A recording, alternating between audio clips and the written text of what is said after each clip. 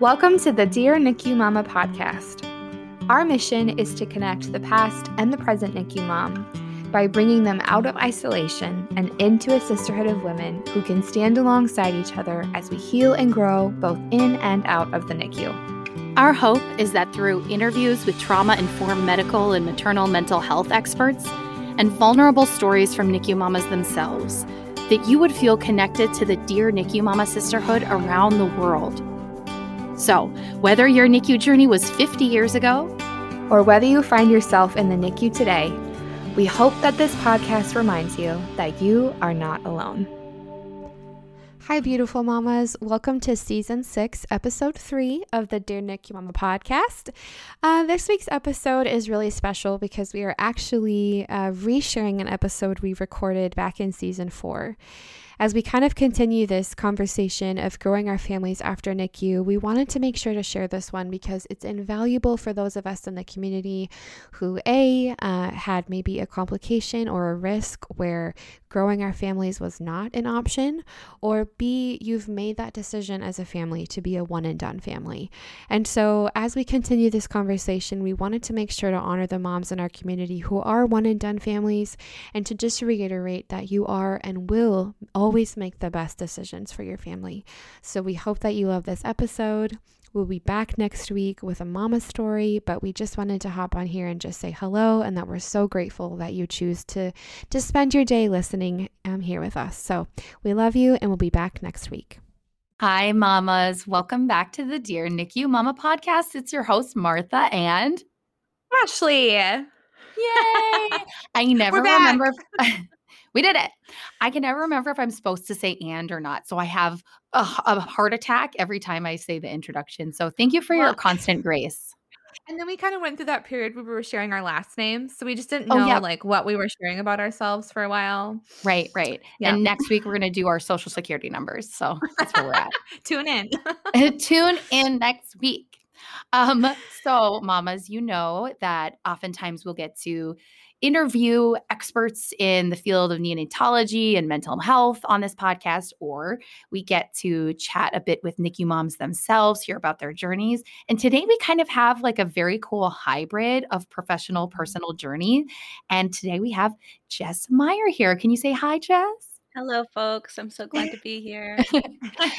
Jess is a preeclampsia mom, had her baby about 4 weeks early. Yeah. An adorable baby named Penny, who's going to be 2 soon. So cute. And the coolest thing is that she and her husband Pierce actually have a podcast, the Only You, a one and done podcast, all about this idea of what it means to have a single child in your life and make that choice, not make that choice, all the things that lead to that life. Gosh, how many times, Ashley, have people like, when are you going to have another? Like when we're in the NICU and like in a war zone, and they're like, when are you going to have another? Yep. Seriously. Well, and we've been kind of talking about this Life After NICU series, and we wanted to make sure to touch on this topic because it's very sensitive and it's very tender.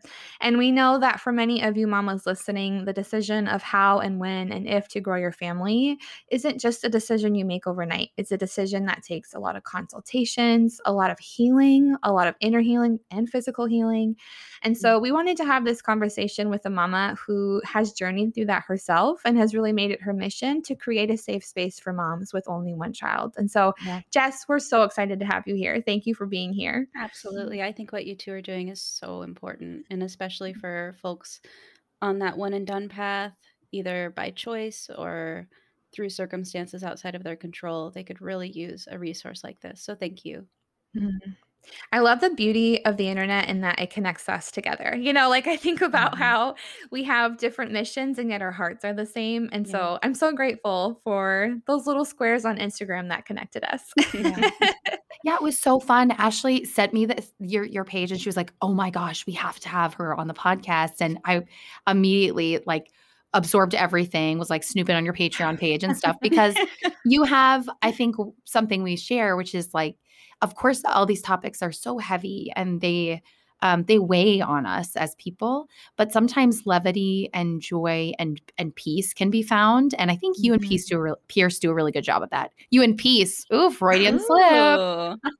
Well, thank you. Yeah. It was really born of the need and the desire for a community, and there wasn't one. There was maybe a couple of really good meme pages about being one and done, but there wasn't really a safe space to talk about it. And so I really, really needed that resource, and I couldn't find it, so I made it. Yeah. Good for you. So cool. Well, can we backtrack a little bit, Jess?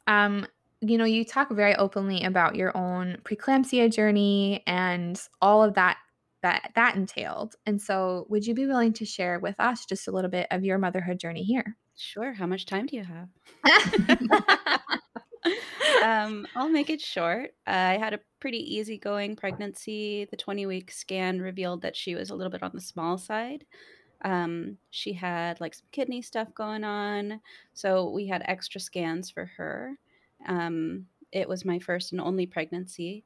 And at the time, we thought we would probably be having several kids. And I actually really enjoyed being pregnant. It was not hard. I even remember discussing with my girlfriends the idea of perhaps being a surrogate someday because I liked it. And after the 20-week scan, we were getting a lot of extra attention.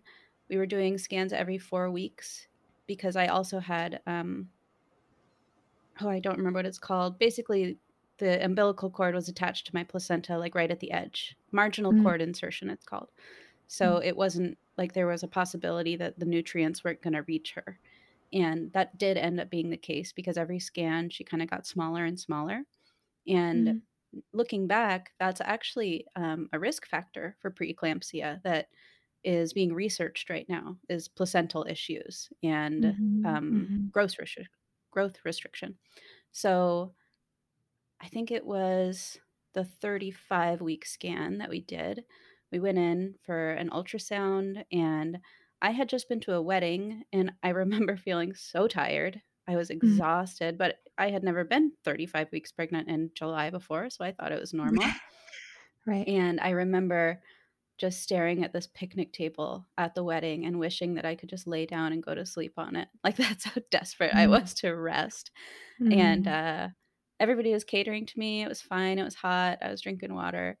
So anyway, a couple days later, I go to the doctor and they take my blood pressure, and then they take it again, and then they take it a third time, and they sort of just like make note of it. They do the scan, and Penny had dropped down to like the 5th percentile of growth, and my blood pressure was just off the charts. It was like 210 over, I don't even know, 110. So it was just really, really high. And I had no idea. I mean, having preeclampsia, there's really no way to know unless you take your blood pressure. There's no real symptoms. So I was just shocked when they said, I remember the maternal fetal medicine doctor like looked at me, and she, with like a little tear in her eye, because we had met so many times before, was like, Jess, I'm so sorry, but you need to go to the hospital right now. You're having your baby, and you're not going to leave the hospital until you do. You're really, really sick. And I don't know. Luckily, because of my anxiety that already existed, I had already packed my go bag, and Pierce was in his work clothes. Like, we were both set to go to work right after that. We both called in, like, so that maternity leave we've been talking about, I'm going to need to start that today. So we go to the triage, and they keep taking my blood pressure over and over again. It's not going down. They get me on labetalol, which is a blood pressure medication, to try to stabilize it. I get a steroid shot in my back immediately, which is like going from I'm just like a happily pregnant woman to like I'm getting a literal shot in my back right now, and I'm going to have my baby soon. That was pretty jarring. So we spent the next 5 days trying to stabilize my blood pressure. Penny was having a hard time with her heart rate as the induction medications were happening. So we had to keep a really close eye on her. And there was the ever looming threat of a C section, just anytime something would go wrong. And I started getting some visual disturbances. I was on magnesium. I don't really remember Mhm. my birth very well. It's all very it's like a That dream. magnesium, we call it a swear word. Like, we're kinda grateful for it because it protected us and baby, but also, like, it's the worst. Oh, it's horrible. Oh my Yeah. god. I've never been so uncomfortable, and, like, the Pitocin Mhm. and the combination of all the drugs, I was shaking so much that it was Mhm. uncontrollable. It was like having the shivers. Yep, Um, yep. and I don't know, you just at the time, I thought, "This is just what you have to do to have a baby. That this Mhm. is it." Like, I don't know. I don't know anything different. I'm assuming all women have to stay in the hospital for 5 days just to try to get the baby to come out. And all I cared about was her surviving. And I didn't Mhm. care about myself at all. I just needed her to be okay. So finally, I delivered her. She was about 4 pounds. Um, she was fine. She was doing really well. They sent us home the next day. Wow. And I remember saying to the doctor who was doing my discharge paperwork, I was like, "Do you want to take my blood pressure again?" And they were like, "No, you're fine." I Mhm. was like, "Okay." So we go home, and Penny wasn't doing very well. So we did her first visit with the pediatrician, and they were basically like, "Sorry, guys, you need to go back to the hospital right now. I've called them. They have a Mhm. room ready for you. You need to go now." Because Mm. she had like crystallized urine. She was very, very dehydrated. Apparently, my milk Mm. hadn't come in, Mm. and her jaundice was really bad. Mm. And we were shocked. It was just another thing. And so we went to the hospital, and we stayed there for about 2 or 3 weeks in the NICU. Mm. Or it was called something else. The It's like PICU? the PICU. Yep. Yeah. So she had to do the jaundice stuff. But Mhm. then also while we were there, they found out she had like a heart issue. Mm. And the whole time we're there, I was not feeling 100%. Um, I was feeling really sick, and I was postpartum, so I'm like in there changing my gauze and like doing all of this stuff because I did have a Mhm. natural birth. And I was not feeling great, but I didn't even check my own blood pressure because nobody told me to. And Mhm. also, I didn't care. Like, I just needed her to be okay. She was fighting for her life in there. Mhm. And she developed hypothermia at one point, Mm. because she was just Oh so my gosh. little that Yeah. she just couldn't regulate her own temperature. So just like everything was being thrown at us, and we were talking about heart surgery, and we were talking about all of these really horrifying, scary kidney procedures. Like, Mm. things were really rough, and I had to keep the blinds drawn because my visual disturbances came back, and I was getting these Mm. headaches. And looking back, I was sick, Mhm. and I just didn't care. I just needed her to be okay. So finally, my mom dragged me out of the hospital and took me to the emergency room to get my blood pressure taken. And of course, it was back up off the charts again. I had Mhm. postpartum preeclampsia. So they Mhm. admitted me, and I was just like, I need to get back to my child. Like, she Mhm. is in the PICU. I need to go. And so the doctor was so nice, and they did intravenous Pitocin, or not Pitocin, whatever the blood pressure medication is that you do intravenously that's not magnesium, thankfully. They got it stabilized, sent me with a bunch of medication, and said, "Fine, go back to the PICU." I Mhm. swear I would have just pulled it out and left. Like, I was Mhm. not staying. Yeah. Right. Yeah. So finally we got through it. We got to the end of our journey at the PICU, took her home, and for months after that, I felt like I never left. Mhm. I was so scared all the time. I didn't trust her body. I didn't trust my body. I didn't Mhm. trust myself as a parent.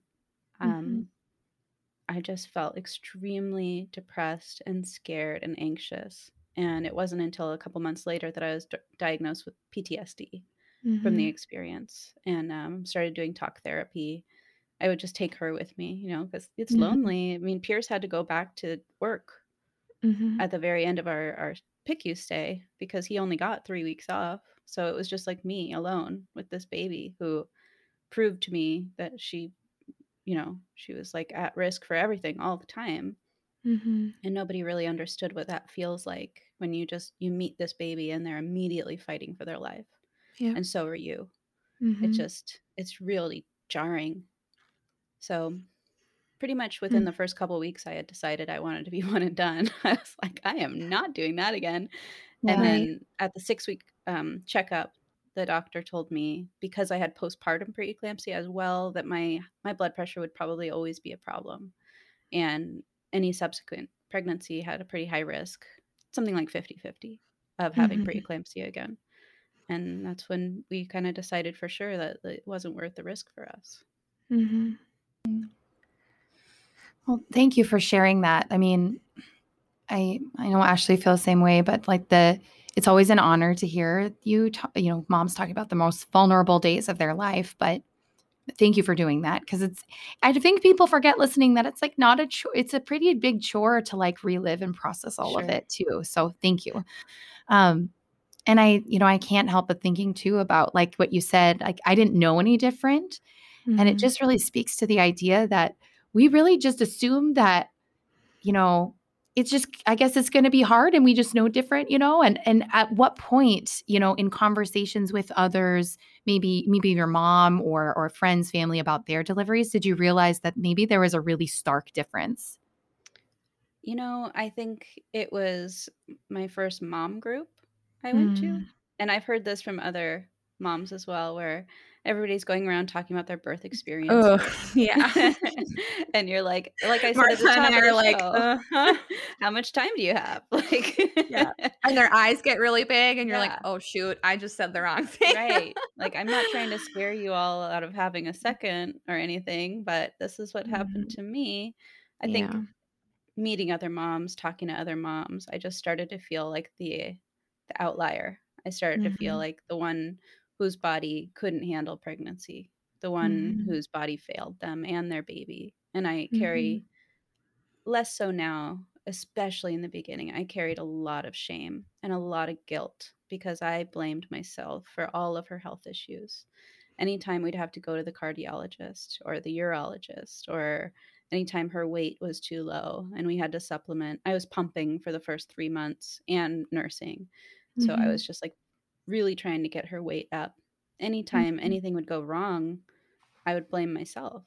And because it's like, it's my body that did this to her. I couldn't even do the one thing that the woman's body is supposed to be able to do, which is produce a child. I couldn't do it. So I carried all this horrible shame. And it took a long time for me to kind of forgive myself, I think, and forgive my body. Absolutely. Well, and I echo what Martha said. We just appreciate your vulnerability and your willingness to go to those deep places with us. And I know our moms are so appreciative as well. And I think you also articulated really well that, for moms who have, quote, normal, we always use quotations, quote, normal pregnancies and deliveries, you don't have to think about future pregnancies so early. Like you deliver your child and that like, okay, now I'm going to give myself maybe a year or a couple of years to even have to think about the fact of growing our family. When we go through these traumatic births, it's like you basically deliver your baby and you're already thinking like, can I do this again? Is this even possible for me? And you start this grieving process of growing your family pretty instantly. Yeah. And so I know you kind of said it was pretty obvious right away when your doctor said at 6 weeks, but when did you start that grieving process of like, wow, this isn't going to be simple for us and maybe not a possibility? I think I started it early and I think I'm still in it in some ways. I think I know that there are certain things that trigger it. Getting rid of baby clothes. Yes. Every little milestone, knowing the first thing is also the last thing. I think the grieving process doesn't necessarily ever stop. Yeah. And I think you find ways to cope with it, especially if that wasn't your journey. And then part of our mission for the podcast is to remind ourselves and remind everybody else that there's a lot of positives along with it too.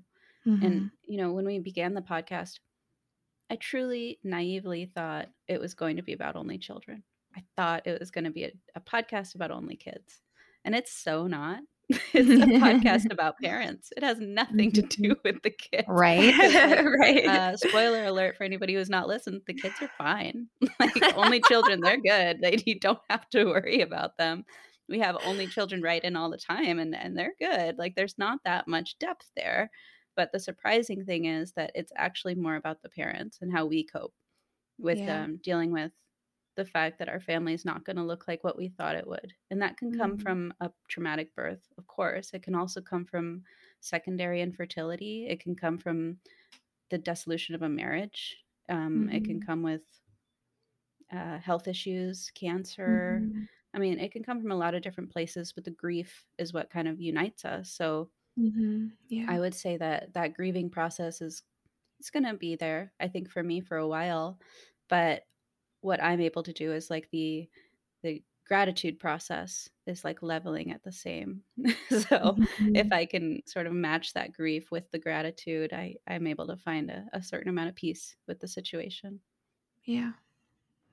I imagine too, and we know this so well from the NICU community, is that um, communion, meeting other people and saying, I know that, I see you, I feel like that Mhm. too, is one of the places that gratitude can come from. It's one that can spur it.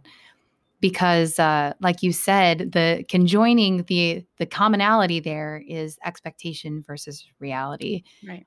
for everything from the birth trauma to the delivery to life afterwards. So Mhm. you speak to that so well, and I love the variety of the families that you talk with and get to work with in the community too. I think it's so Mhm. important to highlight all of those. Um, so you talked a little bit about it. What was even the conversation of, hey, I think we should start a podcast, Pierce. I know you got a full-time job, but you got a real nice beard and it's perfect for podcasting. Well, to be honest with you, I think that it was one of many podcasts born out of the pandemic because he Mm. didn't have a full-time job and neither Yeah. did I. Yeah. Yeah. So I've always been a huge fan of podcasts. I actually listen to more comedy podcasts than anything. I remember right after giving birth, I was listening to a lot of like birth story podcasts, trying to kind of like reckon with what happened. And I would always wait till the end and I would hope that they would say, and then we decided to be one and done. And they never Mm. really did, like I never got that validation that I was hoping to find. They would always say, like, we're not sure when we're going to plan to have the next baby, or it wasn't really like a conversation they were having. And I would always kind of subconsciously wish that somebody out there would say, we're not going to roll these dice again. And we're Mm. deciding to be one and done because of what happened to us. And it was it was hard for me to listen to those birth stories because I was always feeling like, okay, so they went through something worse than me, or they went through something similar to me, and they can just do it again, and I can't. And it's again that shame, like, what is wrong with me? A lot of women have difficult births, but just me, I can't do it again. And people saying my daughter's going to be lonely, people saying I'll regret it, all of these horrible things. That was all just reeling in my head. And I'm one of five. So I didn't have anyone to talk to about this. So I listen to a lot of comedy podcasts or like Radio Lab or definitely not in the motherhood space at all. And I think it shows in my podcast. We have like the pop culture segment. We're like very like silly. Yes. But that's That's good good though, though. because it can't always be like, today we'll be Yeah. talking about the Yeah, there devastation, has to be right? some joy and humor in it too. Yeah, and we, like, almost never talk about Penny, like, it is just not a parenting podcast. But anyway, so I think through the pandemic, I was like, "I wanna start a podcast, anybody can do it," and I had all these Yeah. different ideas I wanted to do, and I know a lot about records, so I was like, I could do a music podcast, or I could do a gardening podcast. My sister owns a farm, maybe she'll do a farming podcast with me. I had all these ideas. I wanted to do a Freaks and Geeks rewatch podcast, like, I had tons of thoughts, and Pierce is used to my personality where I just wake up with a wild hair. And I'm Yeah. like, "Hey, we're gonna change our lives today, and here's how." I'm just that person. So I woke up one day and was like, "I think we should do a podcast about being one and done. There's nothing like it. Nobody's talking about it. I think we Yeah. should talk about it." And luckily, Pierce, being the perfect partner for me that he is like, "Okay, how? How do we do it? Let's buy the microphones." I And love so it. he's just so supportive. And I've talked about this before too, that he is pretty neutral on being one and done versus having more. If it were up to him, I think he'd probably go for two, maybe three. Mm. but he realizes that it's not up to him because it's Mm. my body. And he loves having Penny, and he Mhm. has no issues with being one and done. So it's not like Mhm. he's passionate about it in the way that I am. It's more just like he's incredibly supportive and realizes that at the Mm. end of the day, it is my call to make. And Mhm. he's just there for me. So I'm really, really lucky. Yeah, absolutely. That's so beautiful. And I can imagine, because I know Martha and I feel this way, that something that you create also ends up changing your life. And so, in what ways has LOL.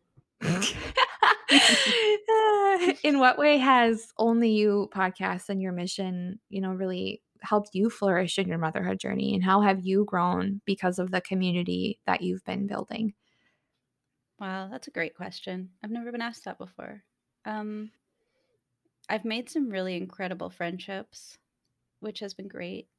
Mhm. I've also, and it's funny, when we first started this, I told you both that I was just fresh out of a therapy session, Yes.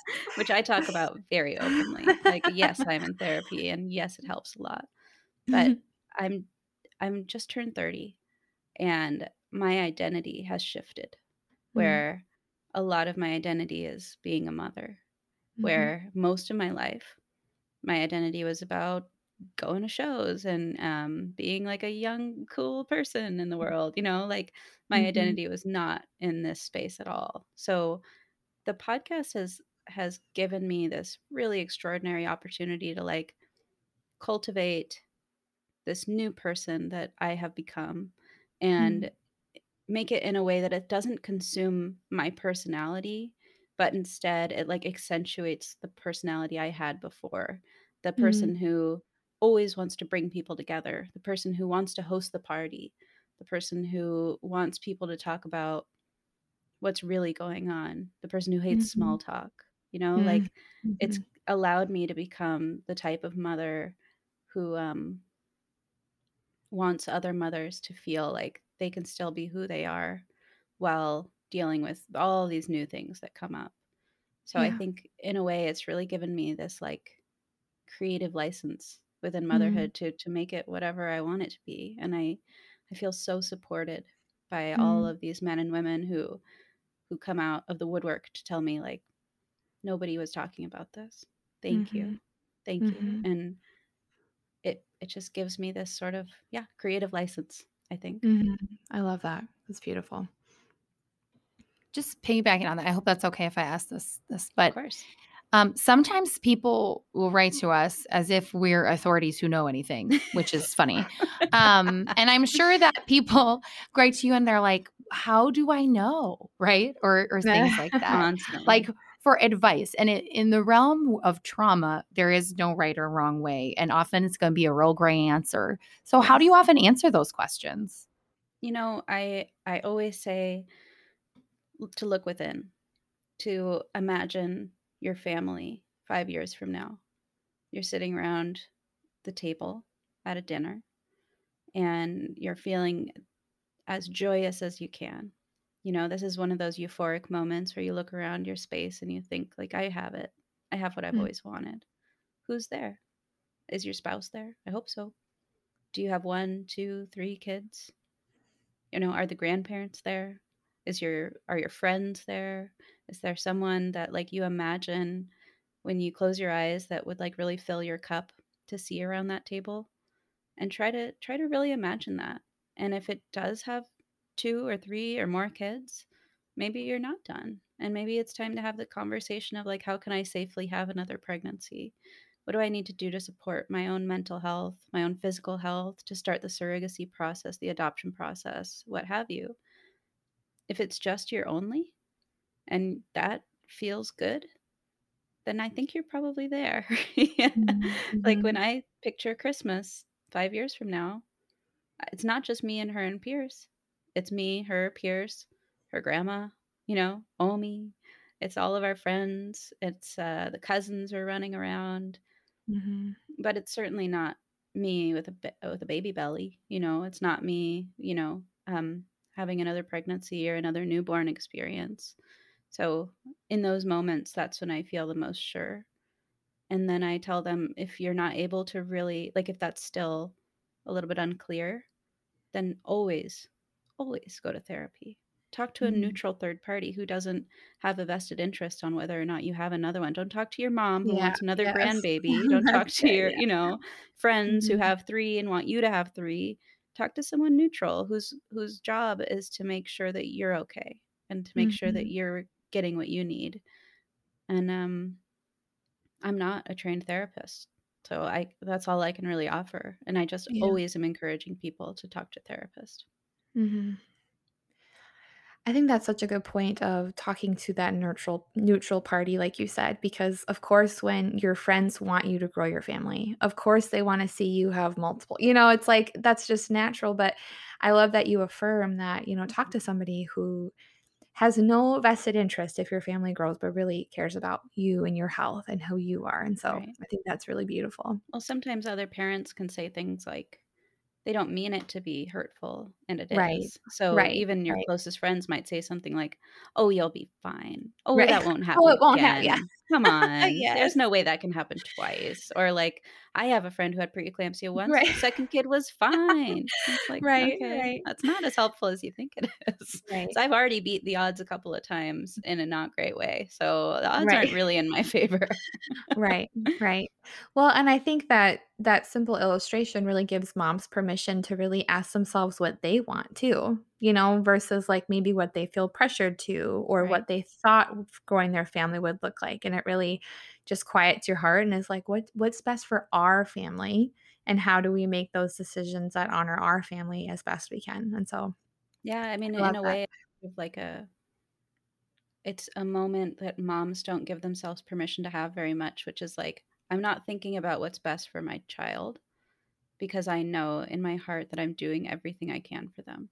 I'm not Mm, thinking about what society says children need, which is 2 to 3 siblings. I'm not thinking about, people who say I'm not a real mother if I don't have more than one.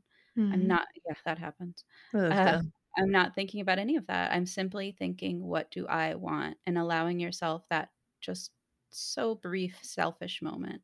Mhm, Selfishness is such an interesting concept when it comes to parents because we're told that as soon as you have that child, or even really as soon as you become pregnant, it's not about you anymore.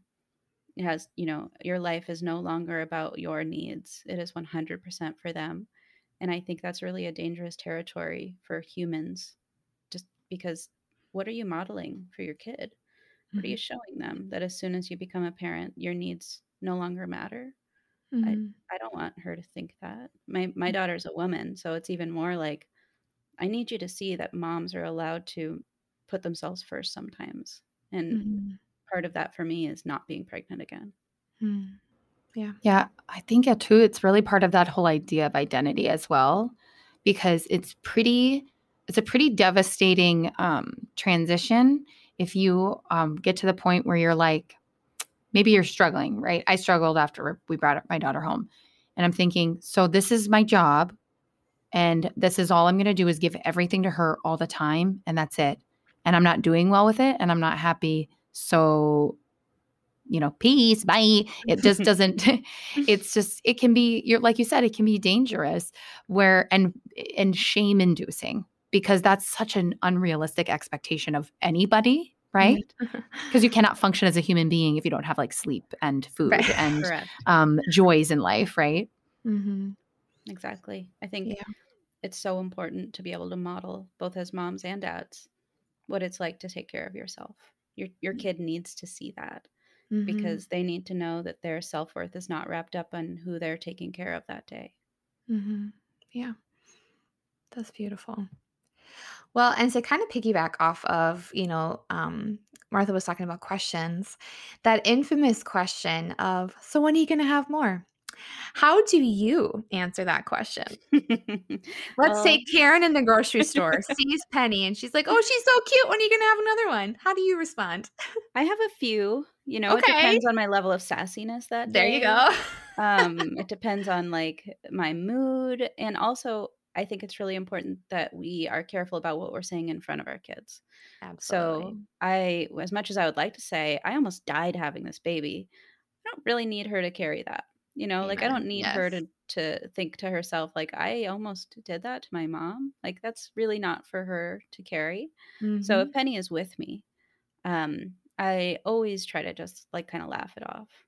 Um, and I always say something along the lines of like, why is that your business? You know, like who asked you? Because it really does put it right back into their court. Like, why am I asking this stranger? You know, like Mm-hmm. Mm-hmm. I said recently on a podcast all about clapbacks. I said one thing I'd really love to say that I haven't yet to someone. It would be really perfect for like an acquaintance, you know, somebody you knew in high school or something. I would love to say, "Oh my gosh, I didn't realize we were there in our relationship because I have some thoughts on your life that I would love to share." I love that. But I think people don't ask me very much because I tend to have like "F you" written across my forehead when I'm out. People just Sure. don't approach me, Yeah. which is Yeah. great. But I think that just turning it back onto them and being like, "What makes you think you can ask me that?" You know, like what did I do to make you feel like that's any of your concern? She's fine. She's happy. She's healthy. Maybe work on not asking that, you know, or it could even be a teachable moment. Like if I'm in the mood to be a little bit more gracious, I might say, you know, we're not planning on having another child. And I'm fortunate that I haven't experienced pregnancy loss, but you should really be careful who you're asking that to because a lot of parents try for another and they lose their pregnancies and it's devastating. And you really don't know what that person has gone through. So I think you should be careful about that question in the future. And you're lucky you asked me and not somebody for whom it would be devastating. Mm-hmm. Like, make it a teaching moment. Make it a moment where you're like, hey, man, be careful about that. I Mm-hmm. remember when I was very visibly pregnant at work, a guy was like, hey, you got a baby coming, huh?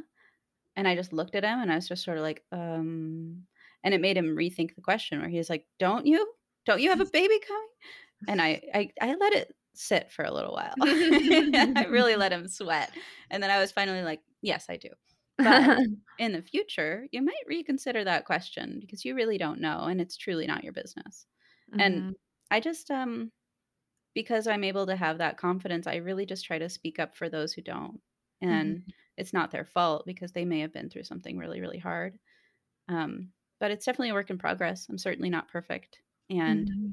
it does make me nervous to take my own child out in the world. And that sucks because Mm-hmm. it's something so many people don't have to think about. Like, I just want to go to the grocery store. I just want to go to the farmer's market or the park. And I don't want to have to talk about my preeclampsia. Or I don't Right. want to make this a feminist issue right now. I really Yeah. just want to enjoy my day. Right. Oh man, I love that though. And I'm going to write these down. These are fantastic. Well, I and think I think context to relationship is so important too, you Yeah. know? It's like your responses to Karen in the grocery store will be so different than to a best friend who genuinely wants to know how you're right. feeling about growing your family. Absolutely. So I love having those sassy cards ready though for for Totally. those other ones. When it comes to your best friend or a family member, I can definitely be a lot more gracious, but at the same time, I can sort of be like, "You know what we've gone through. Like, Mhm. you know that's a question on my mind." And, you know, starting a podcast about being one and done really stops all those questions from your friends and family. But I think what I would tell somebody to say if, like, perhaps their mom or a friend or a sibling won't stop bringing it up is I would always just say, like, I'm gonna put up a boundary that you no longer ask that. It's not like it's not an easy thing for me to talk about, and I'd rather you just kind of respected where I'm at. If I want to talk about it, I'll bring it up to you, but I just Mm, want to put up this boundary with you right now that it doesn't feel good and it's a little triggering for me. So if you don't mind, just respect that boundary. And like any boundary in life, if they continually cross it, then maybe it's time for a little time out.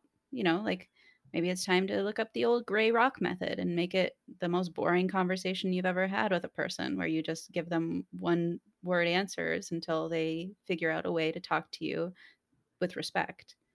Um, I think in-laws can be some of the most difficult people in navigating this because you want them to like you, but at the same time you want to be able to have a boundary with them. So I think using that word boundary is really powerful. It's not something older generations are used to hearing, but they need to get used to it. And I think it's a good thing to model for your kid as well. Like, hey, I'm putting up a boundary right now. I need you not to cross it. Yeah. Well, I think then what would be really interesting is all the time on this podcast and with our moms, we talk so much about the grief that of losing the choice, right? And that's where it really kind of irons out to, is that we don't have the choices or the options we thought we had before. And that really can accompany birth trauma and NICU trauma, things like that. And as much as we want to honor and hold space for that, we also kind of love how you bring up this idea of, well, what are the benefits? What are some of the joys? Like, what are some of the things that can bring us hope and encouragement in this journey of one and done? Can you speak to some of the misconceptions and fears and how you respond to those? Yeah, absolutely. The number one thing is that your child is going to be selfish or your child is going to be lonely. Those are the two things that people are very concerned about. Basically, that your child will not be given the social skills to navigate through this world like they would with a sibling. And in some ways, that's not incorrect. If your child spends its whole childhood with you alone, it will definitely be missing out on some fundamental building blocks for socialization. But you have to remember that school exists, and you have to remember that organized sports exist, and you have to remember that friends exist. So another like little clapback that I like to say is like there has to be ways to socialize my child without involving my uterus, right? Like there's other ways. And so I love that. there's sports, there's clubs, there's a lot of ways that you can make sure your kid gets good opportunities to hang out with other kids their age because they need to experience conflict. They don't need to experience only having a friend. They need to experience arguing with a friend. They need to experience conflict resolution and like how to deal with people when they're being difficult. Because what happens with only children is that they get into a rhythm with their parents where there's really not that much conflict, especially if you have like a good solid bond where the parents are able to kind of give them the things that they want or need. They're able to be respectful to their parents. There's not a lot of like issues going on. It's a very peaceful atmosphere in some cases.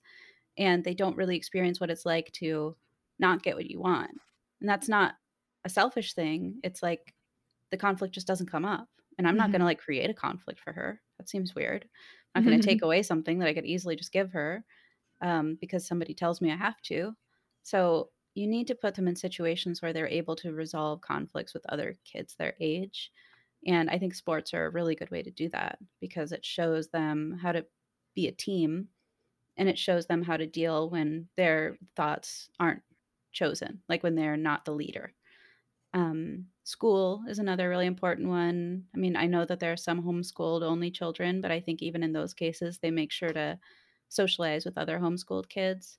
Um, I don't think like getting them into daycare immediately is super important. I've read a lot of research that says the most important relationship for kids, like 3 and under, is with their parents. So you're trying to like give them a good bond and like an emotional support, and then you put them out into the world, and that is an important point too when you're with a baby.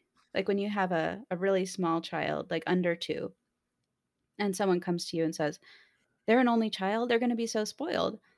Like, aren't most 1-year-olds only children? Like, when they're firstborns? Like, a lot of people are born without siblings and eventually get them. But, like, my 1-year-old isn't spoiled. They're new. They're brand new. So, I think you got to give yourself a little bit of leniency, especially those first few years. Like, most kids, many kids at least, don't have siblings yet at that point. But there's some really amazing things that can happen when you just have the one. Like for me, the most obvious one is the financial aspect where we're just able to do more stuff. Pierce is able to stay home. Um, we're able to like fit in smaller places. We have like this little teardrop trailer that we can all fit in. And one of us is always able to like kind of be with her while the other one does stuff. And there's just not a lot of like sacrifice in order to do the things we want to do. We don't have to like have one kid be with this parent, have the other kid with, we can just both be there. So it creates this really unique, like 3-person bond, which is pretty incredible. Yeah. It's easier to find a babysitter for one, like, Yes. there's also for me like the mental health aspect. So like if we can say that for a lot of moms, that first 6 months, 3 to 6 months, the 4th trimester is emotionally and mentally really taxing. Knowing that I'm not going to have to do that again, knowing that I'm not going to have to go through pregnancy again, that's really freeing for me mentally. Kind of just being able to get back to myself and not have to sacrifice my body and my mental health again for another child. That's really good for me. It also allowed me to get back to work and really settle in, knowing that I'm not going to have to do another maternity leave. In America, that's not an easy thing on your professional life. Yeah, Ashley and I are moving to Copenhagen. So Oh, really? Okay, take me with you. So there's just like a lot of benefits, I think. And again, it begs the question, like, am I selfish because I need those things or because I want those things or because I see the value in those things?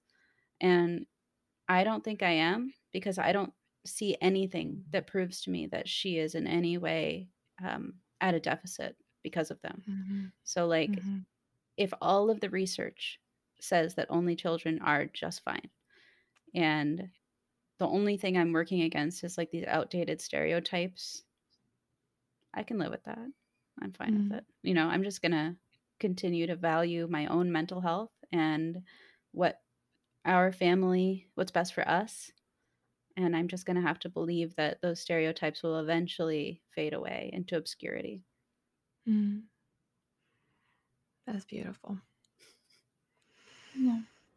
Again, I'm just fresh out of therapy, so I'm feeling confident. And it shows, girlfriend. You're just showing you're glowing. You got that therapy glow. You're just like got a bag of cereal in the background that I keep eyeing that I really want. Like, ooh. Yeah, it's true. In therapy too, it can go sometimes when you're having a really intense session, sometimes you leave and you're like, I need to go get 3 tacos from Taco Bell and lay in bed. So the fact that you're kind of in your Oprah Super Soul Sunday moment is really good for me. I'm loving it.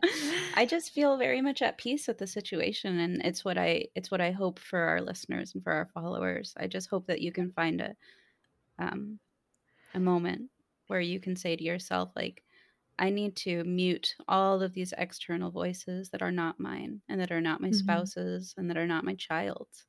And I need to focus on what's best for the 2 or 3 of us. There's a lot of single parents out there too. I don't want to discount them, but I need to focus on what's best for us and our family.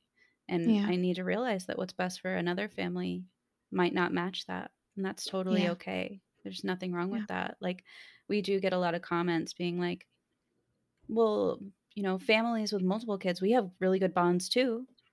And it's like, that's great.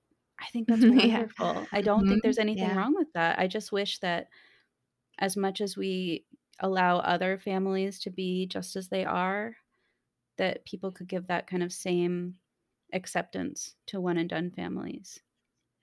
Yeah, totally.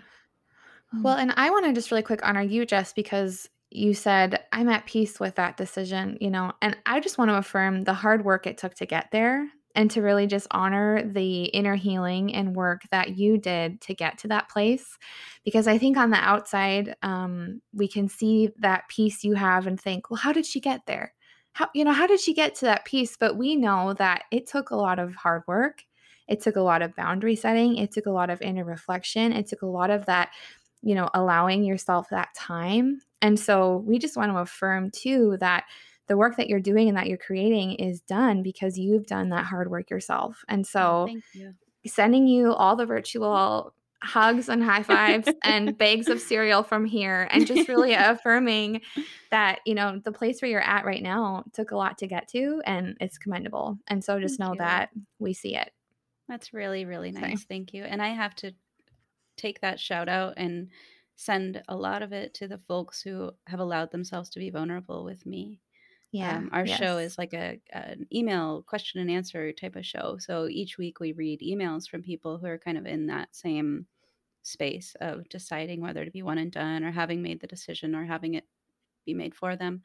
And I get to read these stories, these just incredibly powerful, strong people who have overcome NICU stays or health trauma. And I just get to be in a space with them. And I'm really, really fortunate that they've allowed themselves to share. I think the more that we're able to talk about the good stuff and the bad stuff, we can all feel a little bit more supported.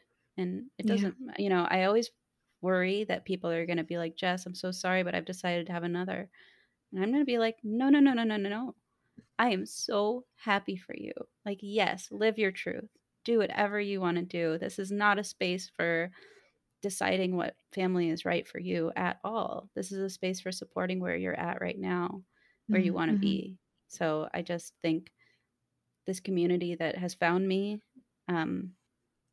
they have given me a ton of strength. And I'm so thankful for them every day. Yeah.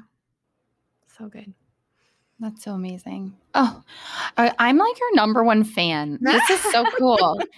I mean, it's always such a pleasure to meet people, but it's like always such like it's a crapshoot. It's like a beautiful gift and we unwrap it and it's a total surprise every time we do these. So this is so fun. So fun. I have a million questions for you. We'll have to do another episode or something. Absolutely. I would love to come on anytime and have both of you on my show. Be so That'd be fun. You know, we love to talk. So we'll be there. Yeah, right. You've barely gotten to talk at all.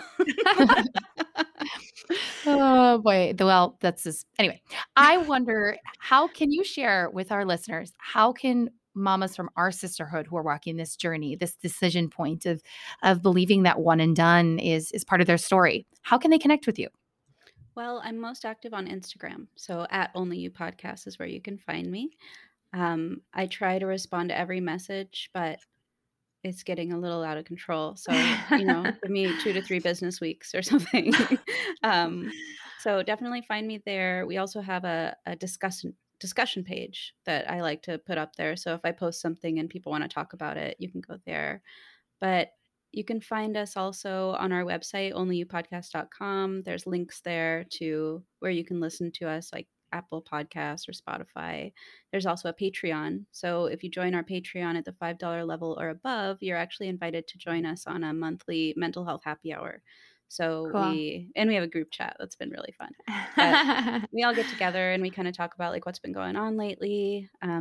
Sometimes it's like a very cathartic, meaningful, joyous conversation, and other times we literally just talk about like what's up, like what have you been doing, somebody's doing like remodeling their house or whatever, like it's a varied subjects, but that's where you can find me. I'm also on Facebook at Only You, a one and done podcast, and I would say I'm on Instagram every single day, so if you want to somehow connect with me, go there.